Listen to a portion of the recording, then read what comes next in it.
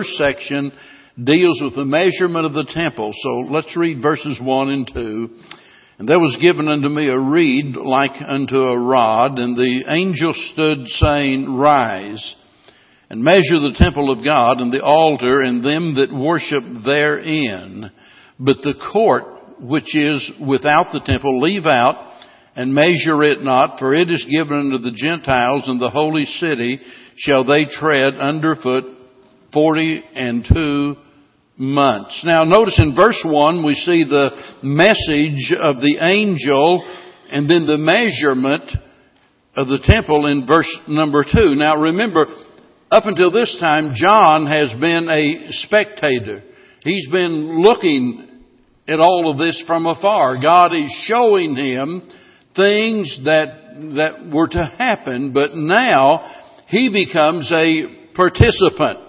You talk about excitement in the ministry. I mean, this would have been exciting. He tells him to take a reed, which is a measuring rod, and tells him to measure the temple and the altar. And interestingly enough, he says, and those that worship. In other words, measure the worshipers. I'm not certain what all of that means, but he wants a measurement taken of the temple and all of the people that are therein. Whenever I read this, it's as though God is surveying His property before taking final possession. It so happens that when I graduated from high school, well, my first job really was driving one of those ice cream trucks where you ring the bell, but that didn't last very long. And one day I got a call from my drafting teacher, and one of the few things I excelled at in school was drafting. And in fact, my final year I was a student teacher in the drafting class, and Mr. Chastain, my drafting teacher, for whatever reason, took a liking to me, and he found out that the surveyor's office there in Greene County, that they were looking for a hired hand, and so they contacted me, and I went to work for the Greene County surveyor's office, and started out drafting, but immediately got over into the actual surveying itself, and then went to work for the state highway department. So, I know a little something about surveying naturally. And as you know, if you bought or sold property, that it's very important to get a good survey of the property. Otherwise, you can end up getting in a lot of trouble and end up in lawsuits and a great big mess. But when I read this, it's like God is saying, I'm measuring what I'm about to take possession of and what have you. And interestingly enough, here he says that speaks about the times of the Gentiles in several places in the Bible, and it's obvious from what he says here in verse number 2 about the outer court being given unto the Gentiles. Now remember, the times of the Gentiles started when Judah, that was the two southern tribes of Israel, when they were taken into captivity. That was about 586, if I remember right, about 586 BC. The 10 northern tribes had gone into captivity in 722 BC.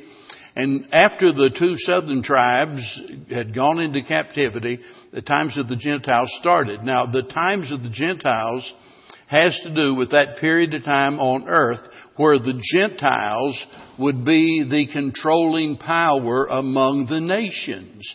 And it's been that way ever since. And it will continue to be that way. In other words, the Jews are not going to take possession of the earth. They're not going to control things, but rather the Gentiles are going to control things up until finally the Lord sets up His millennial kingdom on earth. And in that day, of course, He will rule and He will reign, and there will be no power among the Gentiles in that day. But during the tribulation period, the Antichrist takes possession of the temple. And in fact, turn over to Daniel chapter number 7 for just a moment. Daniel chapter 7. And let's read in verse number 23, and I don't have time to go into a detailed explanation of this chapter, but it's very obvious. It's talking about what John is talking about. Verse 23, thus he said, the fourth beast shall be the fourth kingdom upon the earth, which shall be diverse from all kingdoms, and shall devour the whole earth, and shall tread it down and break it in pieces. And the 10 horns out of this kingdom. Now you oftentimes hear preachers talk about the revived Roman Empire. And this is what he's talking about. He's talking about that alliance of nations that come to power during the last times, and it made up of 10 nations. And it says the 10 kings shall arise, and another shall arise after them, and he shall be diverse from the first, and he shall subdue 3 kings. And that is referred to in other places also. After the Antichrist gains control of the 10 nations, all of a sudden 3 of those nations are eliminated, as it were. And he shall speak great words against the Most High, and shall wear out the saints of the Most High, and think to change times and laws, and they shall be given into his hand until a time and times and the dividing of times. What is that? 3.5, right? So that's 3.5 years, or 42 months. That's the last half of the tribulation period. And that's what we're going to see over here in chapter number 11. Now, when Jesus comes, he's going to overthrow the Antichrist and reclaim his property. Look back at Daniel again, this time in verse 26. But the judgment shall sit, and they shall take away his dominion to consume and to destroy it unto the end. And the kingdom and the dominion and the greatness of the kingdom under the whole heaven shall be given to the people of the saints of the Most High, whose kingdom is an everlasting kingdom, and all dominion shall serve and obey him. Wow. Hey. See, now you've read the last chapter. You know how it's going to end. As awful, as terrible, as difficult as it is in this world right now, it's going to end okay. It's going to be all right, because you are going to rule and reign on this same earth with Jesus Christ for 1,000 years. So this is the message of the angel. Now let's go back to verse 2 of Revelation chapter 11. And notice here as he measures the temple. Now, in order to get a firm grip on this, we need to remember that there have been 3 temples. The first was built by Solomon. Remember, David wanted to build the temple. I've got a sermon entitled, When God Says No. When God Says No. David asked to build the temple. His heart was in it. In fact, God told him, David, that's all right. I know it's in your heart. Isn't that a wonderful thought in and of itself? That a lot of times you can't do the things that you would like to do, the things you would be willing to do for the Lord. You can't do those things. But if it's in your heart, God knows that. And God's going to bless you accordingly. And he said, David, you've been a man of war. You shed blood. And he said, I'm not going to be able to use you, but I'm going to use Solomon. And he used David in a different way. David provided the pattern. David provided the supplies. And Solomon, of course, erected the temple. Well, as you probably know, it was destroyed in 583 by Nebuchadnezzar. And so the first temple was destroyed. The second temple was built by Zerubbabel. And the book and the study of Ezra and Nehemiah is so very important. And so Zerubbabel and his workers built the second temple. And in 168 BC, Antiochus Epiphanes destroyed the second temple. And then there was the third temple built by Herod. It was destroyed in 70 AD by Titus. This is the temple that Jesus made reference to in his warning to the Jews while he was here upon the earth. And so in 70 AD, Titus, and that's an interesting story in itself, the great number of people that he murdered and those that were taken into captivity. We're talking about more than 1 million people, and he destroyed the temple. Now there's going to be, you see, there's no temple at the present time. But there will be. In fact, there's going to be 2 temples. There's going to be a temple that's going to be constructed by the Jews, a temple evidently, at the very beginning or near the beginning of the tribulation period. The Jews are going to build a temple. Most believe that it'll be where the Mosque of Omar is, the Muslim mosque there in the Holy Land. They think that's where it's going to be. And by the way, that could happen. There's a lot of research been done on this and being done on this. And that could happen a whole lot faster than what you think. In fact, there's a lot of preparations being made even as I speak for that temple. And so that temple is going to be built and exist during the tribulation period. And the Antichrist is going to, remember, at the beginning, he makes this agreement, enters into a covenant with the Jews, but he breaks that covenant after 3.5 years and has the audacity to take up residence in that temple. That's during the tribulation. Sets himself up as God. We'll talk more about that later on in our study of Revelation. But he sets himself up as God in the temple and insists that people worship him as God. Well, then the last temple, of course, is the temple that the Lord is going to build. And that's what he's talking about here. Whenever during the Lord's millennial reign, this is described, by the way, in Ezekiel chapter 40, if you want to make a little note out there. In Ezekiel chapter 40, you see a description of this final temple that's going to be built. And this is what's being described here. Now, John is seeing all of this. John is participating in all of this. But now let's go to verse 3, because in verse 3 down through verse 6, this subject matter has to do with the ministry of the 2 witnesses. So let's just read through those verses and get the picture of what's going on. He says, "And I will give power unto my 2 witnesses, and they shall prophesy 1,260 days, clothed in sackcloth. And these are the 2 olive trees and the 2 candlesticks standing before the God of the earth. And if any man will hurt them, fire proceedeth out of their mouth and devoureth their enemies.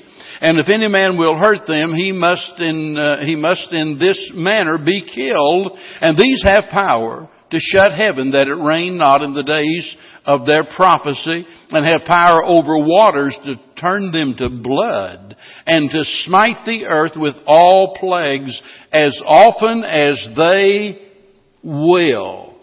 Now remember, in the Old Testament, in Deuteronomy, you read this, that God required that there be at least 2 witnesses to bring charges against a person. Not 1, but 2. It could not be hearsay. By the way, that's a good principle for you and I to follow today. That's a biblical principle. Somebody comes to you and says, "Do you know what so-and-so did?"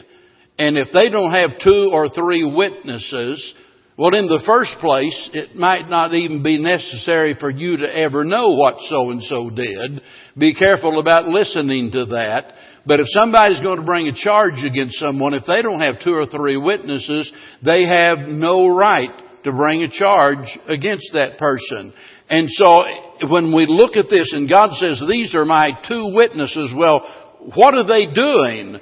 Well, quite obviously, here we see that this is an indictment against the reign of the Antichrist. And these 2 witnesses are witnessing, as it were, against him. Now, a lot of people have spiritualized these verses, saying that this represents law and grace, or the Old Testament and the New Testament, and that these are the two witnesses. But, it's quite obviously when you look at the things ascribed to them, these must be real people. I mean, there's no other way to get around it. And so, even though the Bible does use figures of speech, we've got to be careful that we don't spiritualize something, that was not intended to be spiritualized. And so we're talking about two actual men, witnesses, prophets that's going to be here. Now, the strange thing is, well, I say it's strange. Really, it shouldn't be.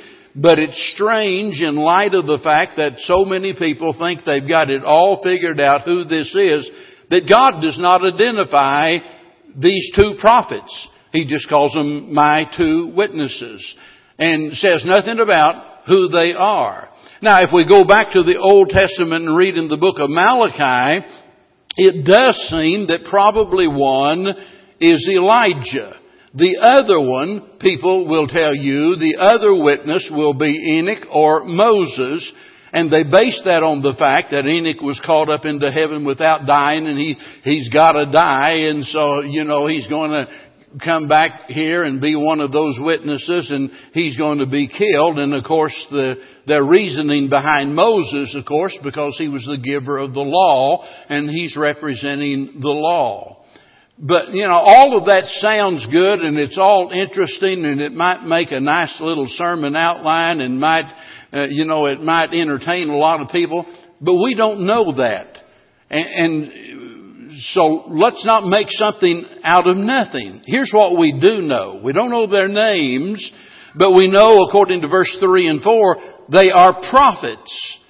Now, what is a prophet? Well, a prophet is someone that's been called and commissioned by the Lord to speak forth His word.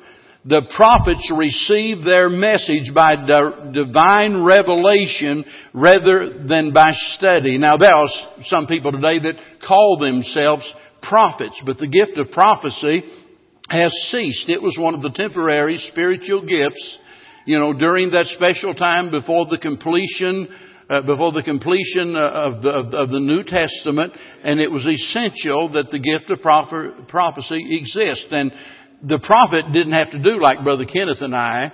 We have to study. We have to take our Bible, and by the way, of course, during their ministry, they didn't even have the entire Bible like we do. But we've got to study. And do a lot of study. But they didn't. They just, when the anointing was upon them and God just told them what to say. And by the way, they did not even always understand what they were saying. In other words, they knew what God was telling them to say. But, if you asked them for an explanation of it, in some cases they could not give you an explanation.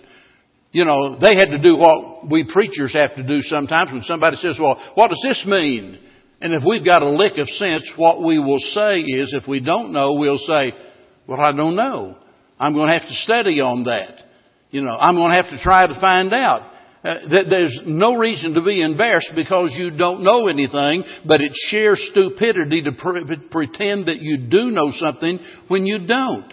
But I've often thought how neat it would be to, not have to spend any time studying. Of course, I love to study, but just think about how neat it would be. Just get up out of the chair and walk up here and, the countdown, 9, 8, 7, 6, and all of a sudden the Lord starts speaking through me. Well, look, that's the gift these men will have.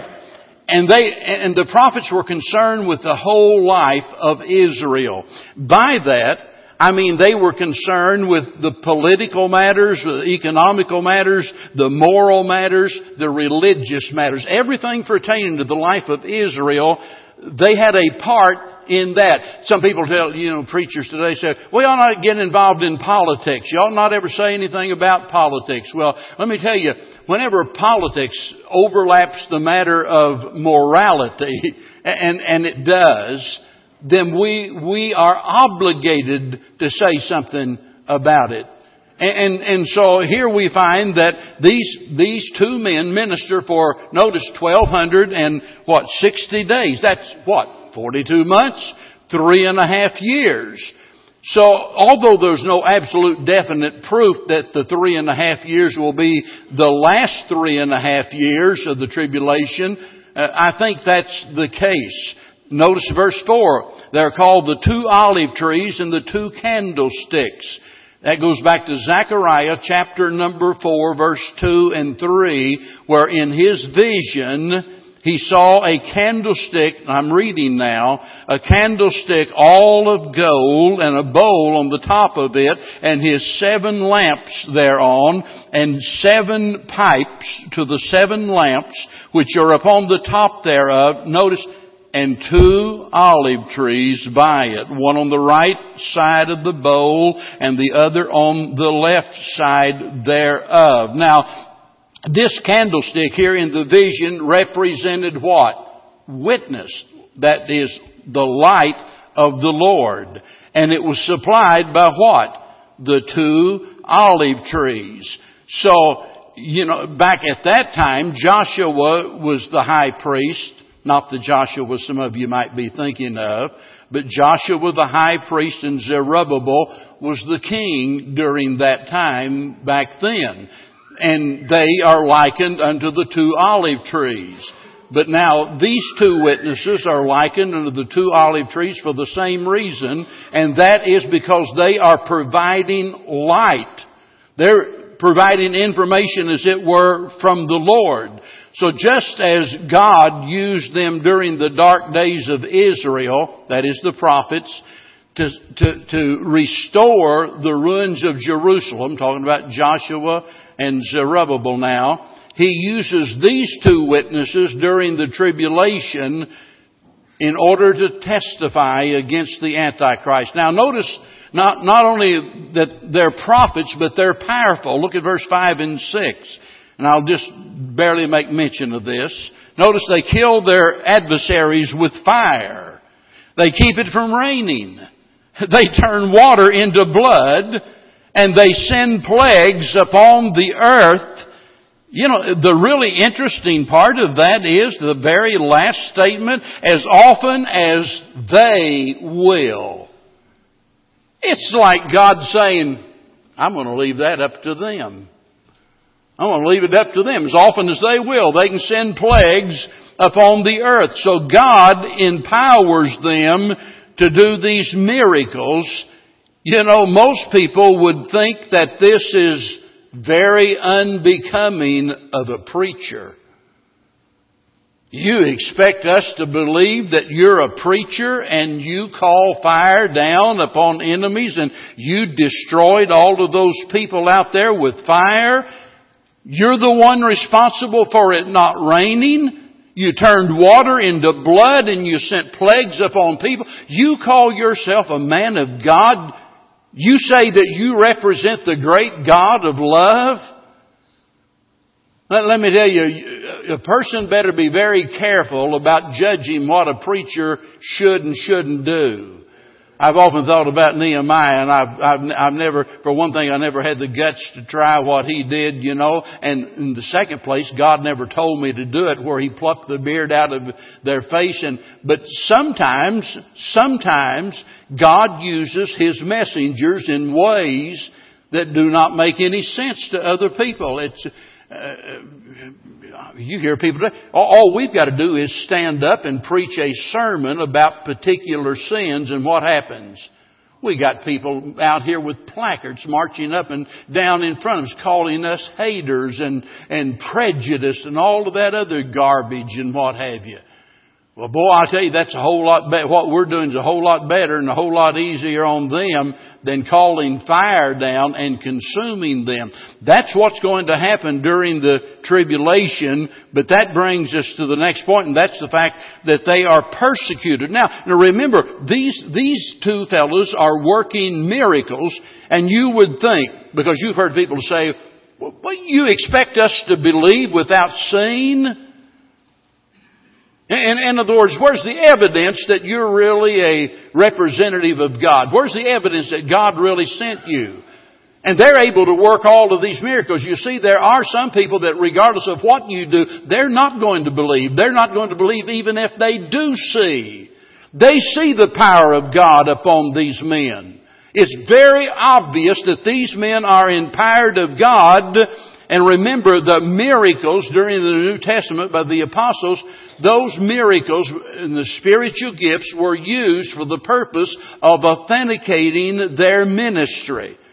Whenever you talk about, for example, the speaking in tongues or other languages, that was a means that God used to authenticate the fact, these are my men, these are my messengers. And still, some people, regardless of how much evidence they have, refuse to believe. And that's what happens here, because these powerful prophets are then persecuted. Let's pick up in verse number 7 now. And when they shall have finished their testimony. That's an important phrase. When they finished. Not before. When they have finished their testimony, the beast that ascendeth out of the bottomless pit shall make war against them, and shall overcome them and kill them. And their dead bodies shall lie in the street of the great city, which is spiritually called Sodom and Egypt, where also our Lord was crucified. And they of the people and the kindreds and tongues and nations shall see their dead bodies 3 days and a half, and shall not suffer, that is, not allow their dead bodies to be put in graves. And they that dwell upon the earth shall rejoice over them and make merry. Now get this, and shall send gifts one to another, because these two prophets, notice these two prophets tormented them that dwell on the earth. And after 3 days and a half, the Spirit of life from God entered into them, and they stood upon their feet, and great fear fell upon them which saw it. And they heard a great voice from heaven saying unto them, Come up hither. And they ascended up to heaven in a cloud, and their enemies beheld them in the same hour. There was a great earthquake, and the 10th part of the city fell, and in the earthquake were slain of men 7,000, and the remnant were affrighted, and gave glory to the God of heaven. Now notice here it says they finished their testimony. That tells us that their ministry was for a reason and for a season. In other words, they finished what God wanted them to do. Up until that point in time, these men were invincible.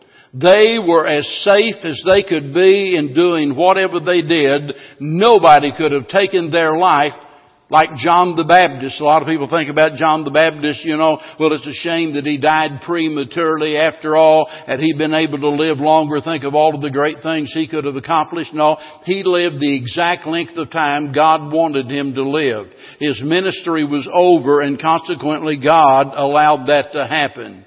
Reminds me of the story of a missionary to India many years ago, and someone asked him about the dangers of working with lepers, and here's what he replied, quote, Being in the will of God and working with lepers is far safer than being anywhere else out of the will of God. Being in the center of God's will is the safest place in the world, no matter the circumstances. Boy, that is exactly right. In the will of God, we are as safe as we could possibly be. Outside the will of God, there is no safe place. Outside the will of God, we are in great danger. It's interesting to me that whenever we think about these men as they are killed, and they allow them to lay out there in the streets 3.5 days, in Jerusalem, which he likens here to Sodom and to Egypt. Not a very flattering description of the city, the place where the Lord was crucified. But notice what these people did. They would not allow them to be buried. They turned the occasion into a holiday and exchanged gifts and rejoiced. That sounds almost exactly what some of the Muslims do. I read just today the description of something that a Muslim did. It's so vile and filthy, I could not in a mixed audience even describe what this person did. And they take delight in things like that. dismembering someone's body. I'm talking about after they're dead and they dismember the body publicly. And here we see that they are taking great delight in this thing. The interesting thing, it talks about the fact that the world looking upon this. You know, whenever I was a little boy, and by the way, there were a lot of critics of the Bible that pointed this out. How can all of the world look upon it? I'll never forget the day that I was with my mom downtown Springfield, Missouri on the square, Hers department store, and I saw something I had never seen before. We went into that store and there was a box that looked like it had people inside of it, and they were talking. Well, yeah, you know, it's a television. A what? A television. I'd never seen a television before. And I'll never remember Ricky and Diane Lindemar that lived down at the end of the street. They were the first ones in our neighborhood to get a television. And I walked in there and looked at that thing, and I just could not believe my eyes. Now we live in a day and an age where with ease the whole world can watch something that is happening right here, right now, in real time. You see, God knew exactly what was going to happen. And so the whole world is watching, but notice then the message from heaven.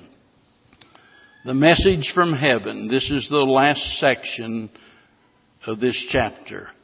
The second woe is past, and behold, the third woe cometh quickly, and the seventh angel sounded, and there were great voices in heaven, saying, the kingdoms of the world are become the kingdoms of our Lord and of His Christ, and He shall reign forever and ever. And the 24 elders which sat before God on their seats fell down upon their faces and worshiped God, saying, we will give Thee thanks, O Lord God Almighty, which art and was and art to come, because Thou hast taken to Thee Thy great power and hast reigned, and the nations were angry, and Thy wrath is come, and the time of the dead that they should be judged.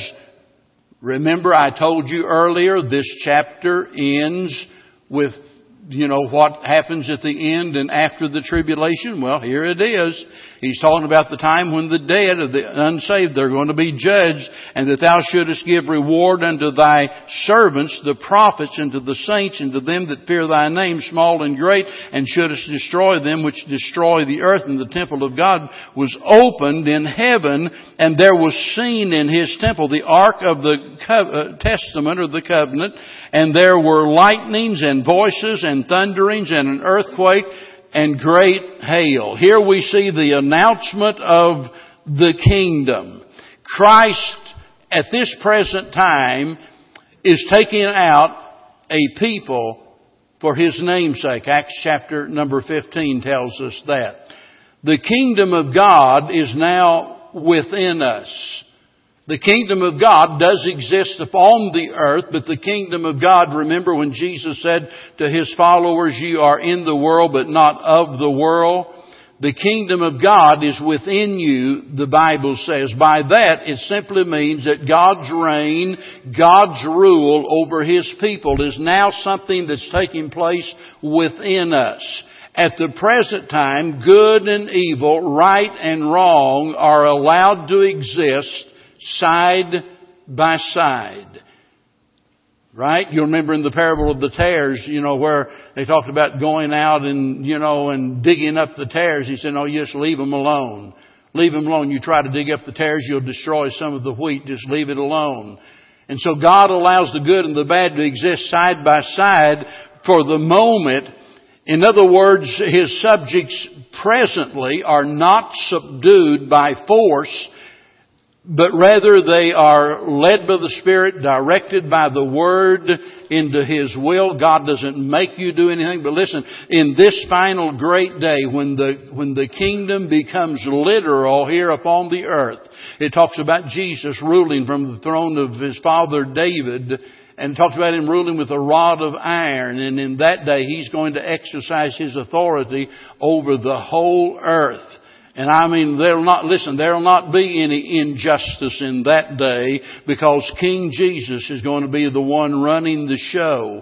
And we see here in verse 16 and 17 the adoration of the saints. But notice, while the saints are adoring the Lord, as it were, we see the anger of the nations in verse number 18.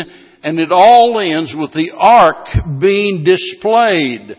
Remember, the tabernacle, a lot of times people don't understand why the tabernacle and the temple existed. The tabernacle and the temple existed to house the ark of God. The ark of God represented the presence of God among His people. And so the purpose of the temple and the purpose of the tabernacle was to provide a house, as it were, for that. That's why we read about the Shekinah glory in the Holy of Holies, that cloud where God gave visual evidence of His presence among His people. Well, in this verse here we see, verse 19, John is allowed to look into the heavenly temple where the Ark of the Covenant sits or exists. I don't even know how to describe it. What a glorious sight this must have been in the eyes of John. And every time I read something like this, I go back to what we talked about a few weeks ago, where when it seemed like that it was all over for him, that, out there on the lonely Isle of Patmos, his ministry was over and everything. And I keep thinking about the fact He said, no. You will yet testify of me. In other words, John, I'm showing you all of these things, and I'm going to give you an opportunity to tell people what you saw. I mean, if that wouldn't put fire in your bones, I don't know what will. Now, listen, folks, you and I haven't seen anything like John did. We haven't participated like John has in measuring, as it were, the temple. God hasn't granted us those privileges. But we have the same information that John had right here. And this book ought to excite us just as it excited John. It ought to thrill our heart to know that we are a part of this kingdom that's going to rule and reign over the earth forever and ever. I know the world looks at you and as a Christian and thinks of you as a loser. Don't you kid yourself. You're more than conquerors through the Lord Jesus Christ. And those that suffer with Him shall also reign with Him one of these days. Not just reign with Him, but be a joint heir with Him also. Let's stand together.